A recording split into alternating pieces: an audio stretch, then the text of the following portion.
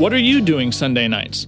Come join Friendship with God radio Bible teacher Tom Cantor of the Friendship with God Fellowship Church every Sunday night at 5:30 p.m. at The Vine at 9336 Abraham Way, Santee, California. Watch and listen live around the world to Tom Cantor Sunday evening on YouTube.com by searching for Friendship with God Fellowship or by going to our homepage at friendshipwithgod.org. That's friendshipwithgod.org.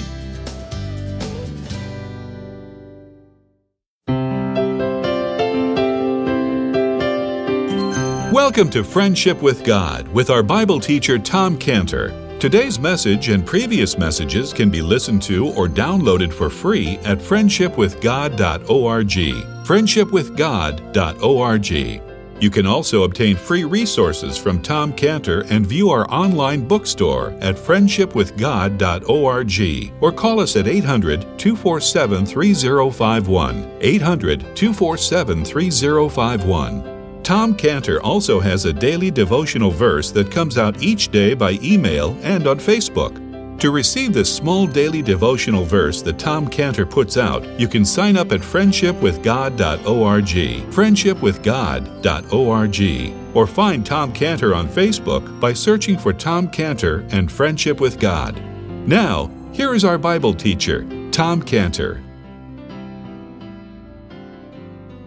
Let's pray. Father, do now help us as we seek to rejoice in the Lord, to celebrate your victory over the destroyer. In Jesus' name, amen.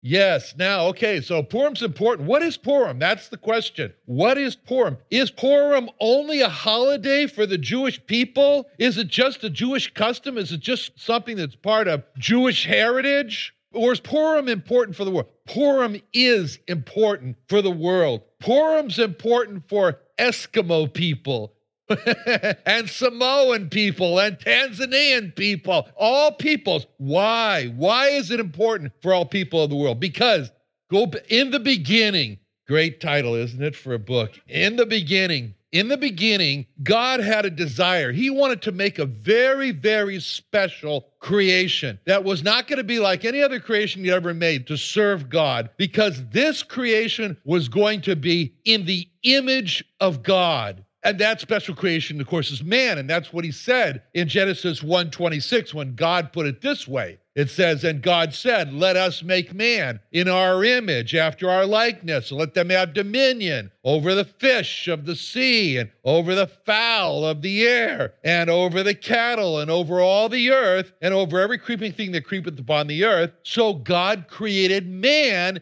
in his own image. In the image of God created him, male and female created he them. Very important emphasis, in the image of God. But man ruined it all. He ruined it all because he listened to God's archenemy, Satan. And man sinned against God. And as a result, from that point on, man put his own feet right down the middle of the road that ended in hell, in a rebellious alienation from God. But God said, but this happened in Genesis 3:6. This was the tragedy when it said that the woman saw the tree that was good for food, that God told them, don't eat it. And she saw it was pleasant to the eyes, and God said, don't eat it. And a tree to be desired to make one wise, and God said, don't eat it. And she took the fruit thereof and did eat, and gave also unto her husband, and he did eat. That was the tragedy, and that was how man ruined it all. But God stepped in with a rescue plan. He's going to recover man from his rebellion against God. From his destiny of hell. And so God immediately reveals this plan in Genesis 3:15 right away. God says, I will put an enmity between Satan, as symbolized in the serpent there, and the woman, and between thy seed and her seed, and it shall bruise thy head, and thou shalt bruise his heel. So God's plan was that God would become a man. And Eve understood this, because that happened, as I mentioned, in Genesis 3. And then the first verse in Genesis 4:1, when she has her first child, who was Cain, she says clearly, Kani ish et Adonai. She says clearly, I have gotten a man who is the Lord. Et Adonai. Et Adonai, who is the Lord. Your translations won't have that unless you have a Luther Bible in German. He got it right. But that she understood that God was going to become a man. And she thought, I got him right here. It's Cain. She was just a little off on that one. She didn't know that part. But anyway, that was God's plan, which she understood. He would become a man and he would destroy Satan and he would die for man's sins. So time goes on from that point on, and then it becomes that God starts a people, a Jewish people, and he reveals he's going to come through a Jewish people. And in fact, God makes it clear, God is going to become a Jewish man.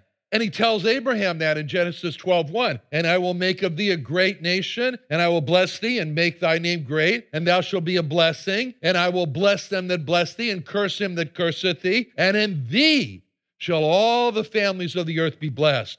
So God's plan was to open the door for anyone in the world, Eskimo, Samoan, Tanzanian, anyone in the world could be saved from their sins. How? By God's plan to become a Jewish man. God would become a Jewish man, Jesus, who would destroy Satan and die for man's sin. Now, Satan knew that. Satan knew that God's plan was to become a Jewish man who would destroy Satan. And so Satan's plan was to, well, okay, then I'll destroy the Jewish people to prevent God from becoming a Jewish man who's going to destroy me. That's Satan's thinking. That's his logic. And so down through the ages, there were so many plots to destroy the Jewish people. It's unbelievable that they survived. But God did not allow the Jewish people to be destroyed. And that's the reason why there's been so much anti-Semitism. Brent just told you at San Diego State, it's the number 6 college campus for anti-Semitism on U.S. soil. What? Yes, because this is the pattern down through the ages. One thing after another, the plans of anti-Semitism, the so-called final solution. So as believers, we rejoice in how God saved the Jewish people from destruction so that God could become a Jewish man who would be the savior of the world.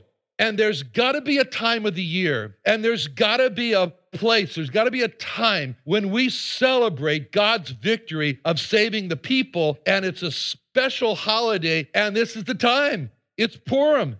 It's today. It's the 14th of Adar. Now, you knew that this morning, didn't you? You woke up this morning and you said, hey, it's the 14th of Adar. I've been watching it on my calendar, right? Well, that's today. That's today.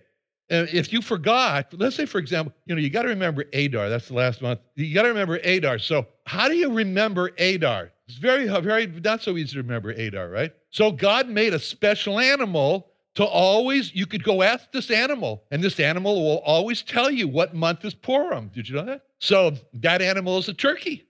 See? So you go to any turkey and you yell at that turkey, what month is Purim? And the turkey will respond, Adar, Adar, Adar, Adar. Okay.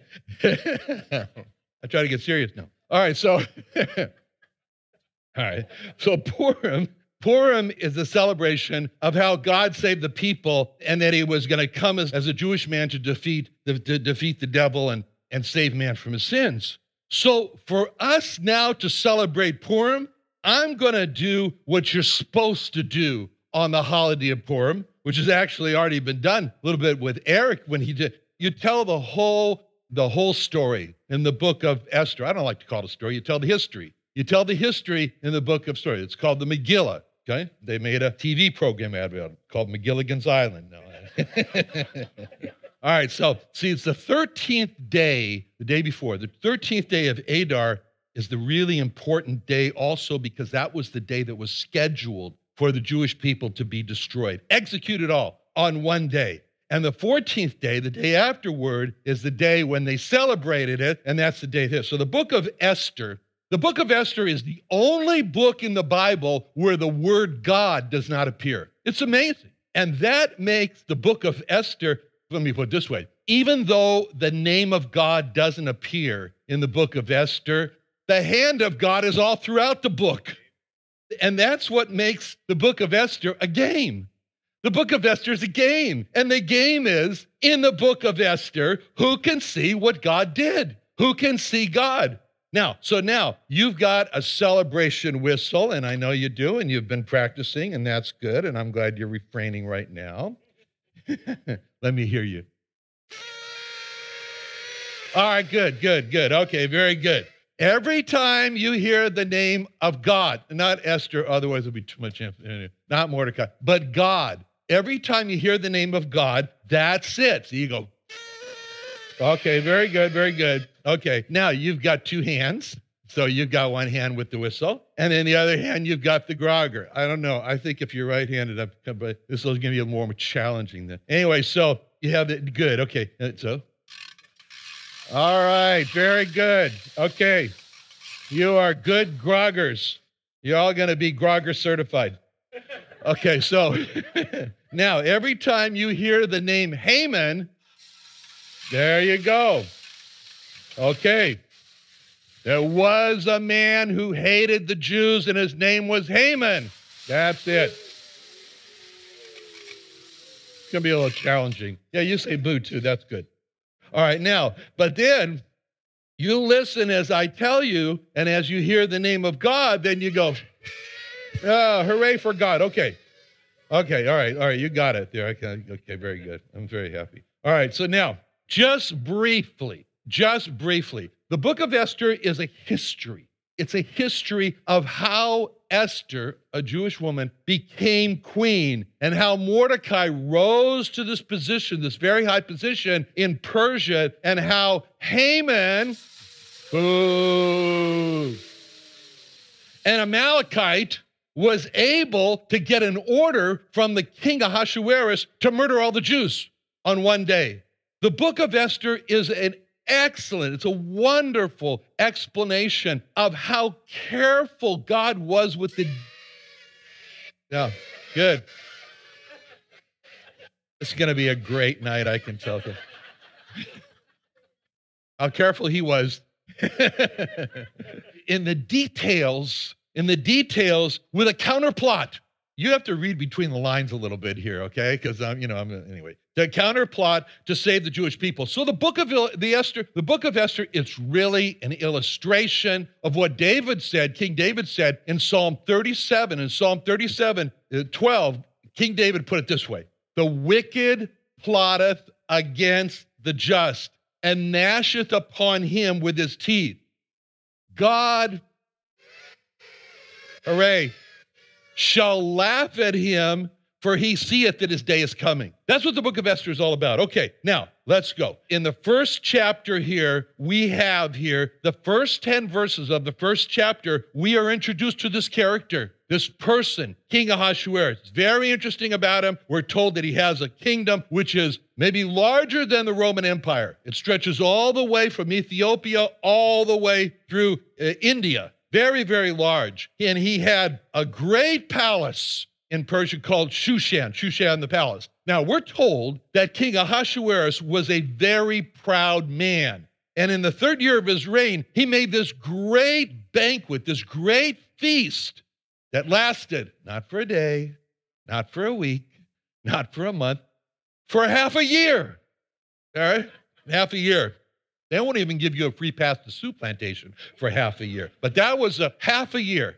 And the only purpose of this feast was that so he could brag, so he could boast, so he could show everybody his great riches and how great his kingdom was. That's the sole purpose. So everyone who came to the feast there, King Ahasuerus' feast, they had to listen for not just a day, not just a week, but a half a year. It's a really long boasting feast is what it is. So the great feast is done, and then the King Ahasuerus has a second feast of 7 days for just the people in the palace. Those are for all the help, that was serving everybody during that half a year. So now they get to have their own party, okay? So meanwhile, the king's wife, whose name was Vashti, she had her own feast for the women in the palace. And one day, the king was drunk, and he called for her to do something unbelievable. He called for her to immorally show off her beautiful body in front of the men. So Vashti refused. She said, no, I'm not doing it. She refused to come. And that's how God opened the door. Hooray for God. Right. That's how he opened the door for Esther to become queen. Okay? But what the king asked Vashti to do was very sinful. It was very dirty. But that's what opened the door for Esther to become queen. Isn't that amazing? To see how God, how God used the sinful desires of the king to save the Jews. Hooray. Okay, so because Vashti refused to obey the drunk king and come into the men's feast and show off her beauty, the king was very angry. So the king asked his advisors, what are we going to do? What should we do? And the advisors said, King, this is not just a problem for you. This is a problem for every man in this kingdom who are going to copy Vashti. And when the man says, bring me something to drink, then the women are going to say, get it yourself. So he said, this is a very serious problem. So the king agrees with them that Vashti should be removed as queen, which she was. That's how chapter 1 ends. Now, chapter 2 opens with King Ahasuerus feeling lonely. He's feeling lonely. He's missing Vashti. Feels very bad. So the king's servants there, they notice the king's kind of droopy. He's droopy because he misses his wife, Vashti. So God used the feelings. Hooray for God. He used the feelings of loneliness to open the door for Esther to be queen. Hooray. Okay, so the king's servants advised the king, you got to get a new wife. You got to get a new queen. And now the king, he has plenty of concubines in his palace. He could have just chosen one of them to make king. But the king's servants advised the king, you need a new model. You need a young model. Don't take any of the concubines as a queen, but instead, let's go out and gather together the most beautiful young virgins in all the kingdom and bring them here together for you to choose who's going to be the new queen. I mean, when the in-house concubines were passed over and the decision was made to look for a queen outside the palace, what was that? That was God, hooray for God, opening the door for Esther to become the new queen. Hooray for God. You know what's great about this message? No one's going to fall asleep. I don't see anybody dozing off. We got to do this every Sunday, right? Now, there was a certain Jewish man. There was a certain Jewish man whose name was Mordecai. He was carried away as a captive in the Babylonian captivity, and he just happened to end up living in the palace. Who caused Mordecai to happen to end up living in the palace? God did. Hooray for God. Okay, but Mordecai had an uncle, and the uncle had a daughter named Esther. She was an orphan. So sad. And so Mordecai says, you come into my house, you're going to be my daughter. Not even like a daughter, you're going to be my daughter. He treated her that way. And Esther was very beautiful. She had very beautiful looks. I think I may have told you that I stayed with my Israeli friend in Jerusalem one time, and his daughter was off, and so, I got to stay in her room, and so I went into the bathroom, and she had taken lipstick and wrote on the mirror, "Drop dead gorgeous," So anyway, the Esther was drop dead gorgeous. She was very beautiful in looks, but also she was very beautiful in character. She had an inner beauty that was so attractive. It made everybody love her. So when the servants of the king came through, they swept up Esther as part of the group of the most beautiful young virgins there for the king to choose to who's going to become queen. And for 1 year, the king's servants used perfumes to make her smell nice. So when she goes and meets the king, she should smell so good. They soak her in all these perfumes. I don't know. So anyway, poor Esther. All right, but Esther was so humble and she was so beautiful that everybody in the palace just loved Esther. And the king also, when he saw her, he loved Esther more than all the other beautiful women. So the king made Esther queen. And to celebrate, the king chose Esther to be the new queen. That's a celebration. The king makes another great feast. This man loves to eat. He makes another great feast, and then he sends gifts to everybody. He releases prisoners. And Mordecai told Esther, don't you tell anyone that you're Jewish. Don't tell anyone that you're Jewish. And one day, Mordecai heard two of the king's servants plotting to kill the king. He heard that. People didn't have access to the king, but these two did. And so they were plotting to kill the king. So Mordecai told Esther, who then told the king and certified it in Mordecai's name. And the king checked it out, and it was true. And so he killed those two servants. So the king's life was saved by Mordecai. Who caused Mordecai to overhear those two servants? Not yet. Who caused them to hear and planning to kill the king? God did. Hooray for God. That's it. That's it. All right. That's also the end of chapter 2. All right. Now, chapter 3 opens with a new character. A new character. We don't know where he came from. We don't know anything. All of a sudden, he's there, and he's immediately promoted to be over all the princes, and his name is Haman. Boom. Boom. The Amalekite. And all the king's servants now bow down and honor Haman. Boom. Haman. Okay. But Mordecai says no. Mordecai refuses to bow. He refuses to give honor to Haman because he said, I'm a Jew. Mordecai was a Jew, so he wasn't going to do it. So when Haman found out that Mordecai wouldn't bow to him, Haman decided to kill not only Mordecai, but to kill all his people, to kill all the Jews in the kingdom. And Haman decided, I got to choose a day. I got to choose a day when they're all going to die. And so in order to do that, Haman cast Purim.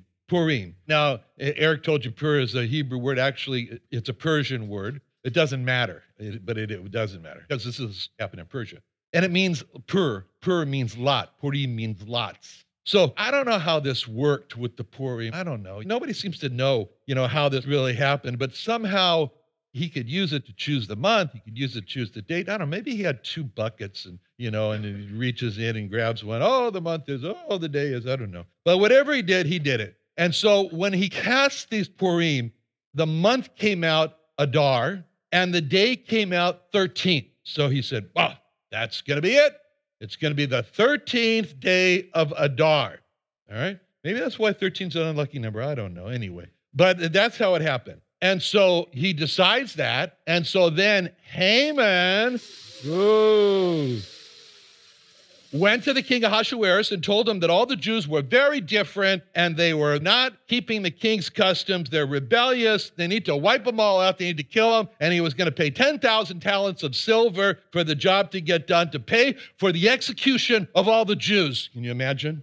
On one day. Not a Hitler, many, many days, but on one day. And the king agreed with Haman. And the king, bad. Yeah. And he gave Haman his ring of authority. And with the ring of authority, Haman, he made a law that on the 13th day of Adar, all the Jews were to be killed. The government officials should all get together on the 13th day of Adar and wipe them all out on one day. And so the couriers ran throughout this massive kingdom from Ethiopia to India and telling everybody, here's the new law. It can't be changed. It's the 13th day of Adar. That's the last day that any Jewish person is going to live on earth. That's a very dark and sad ending to chapter 3.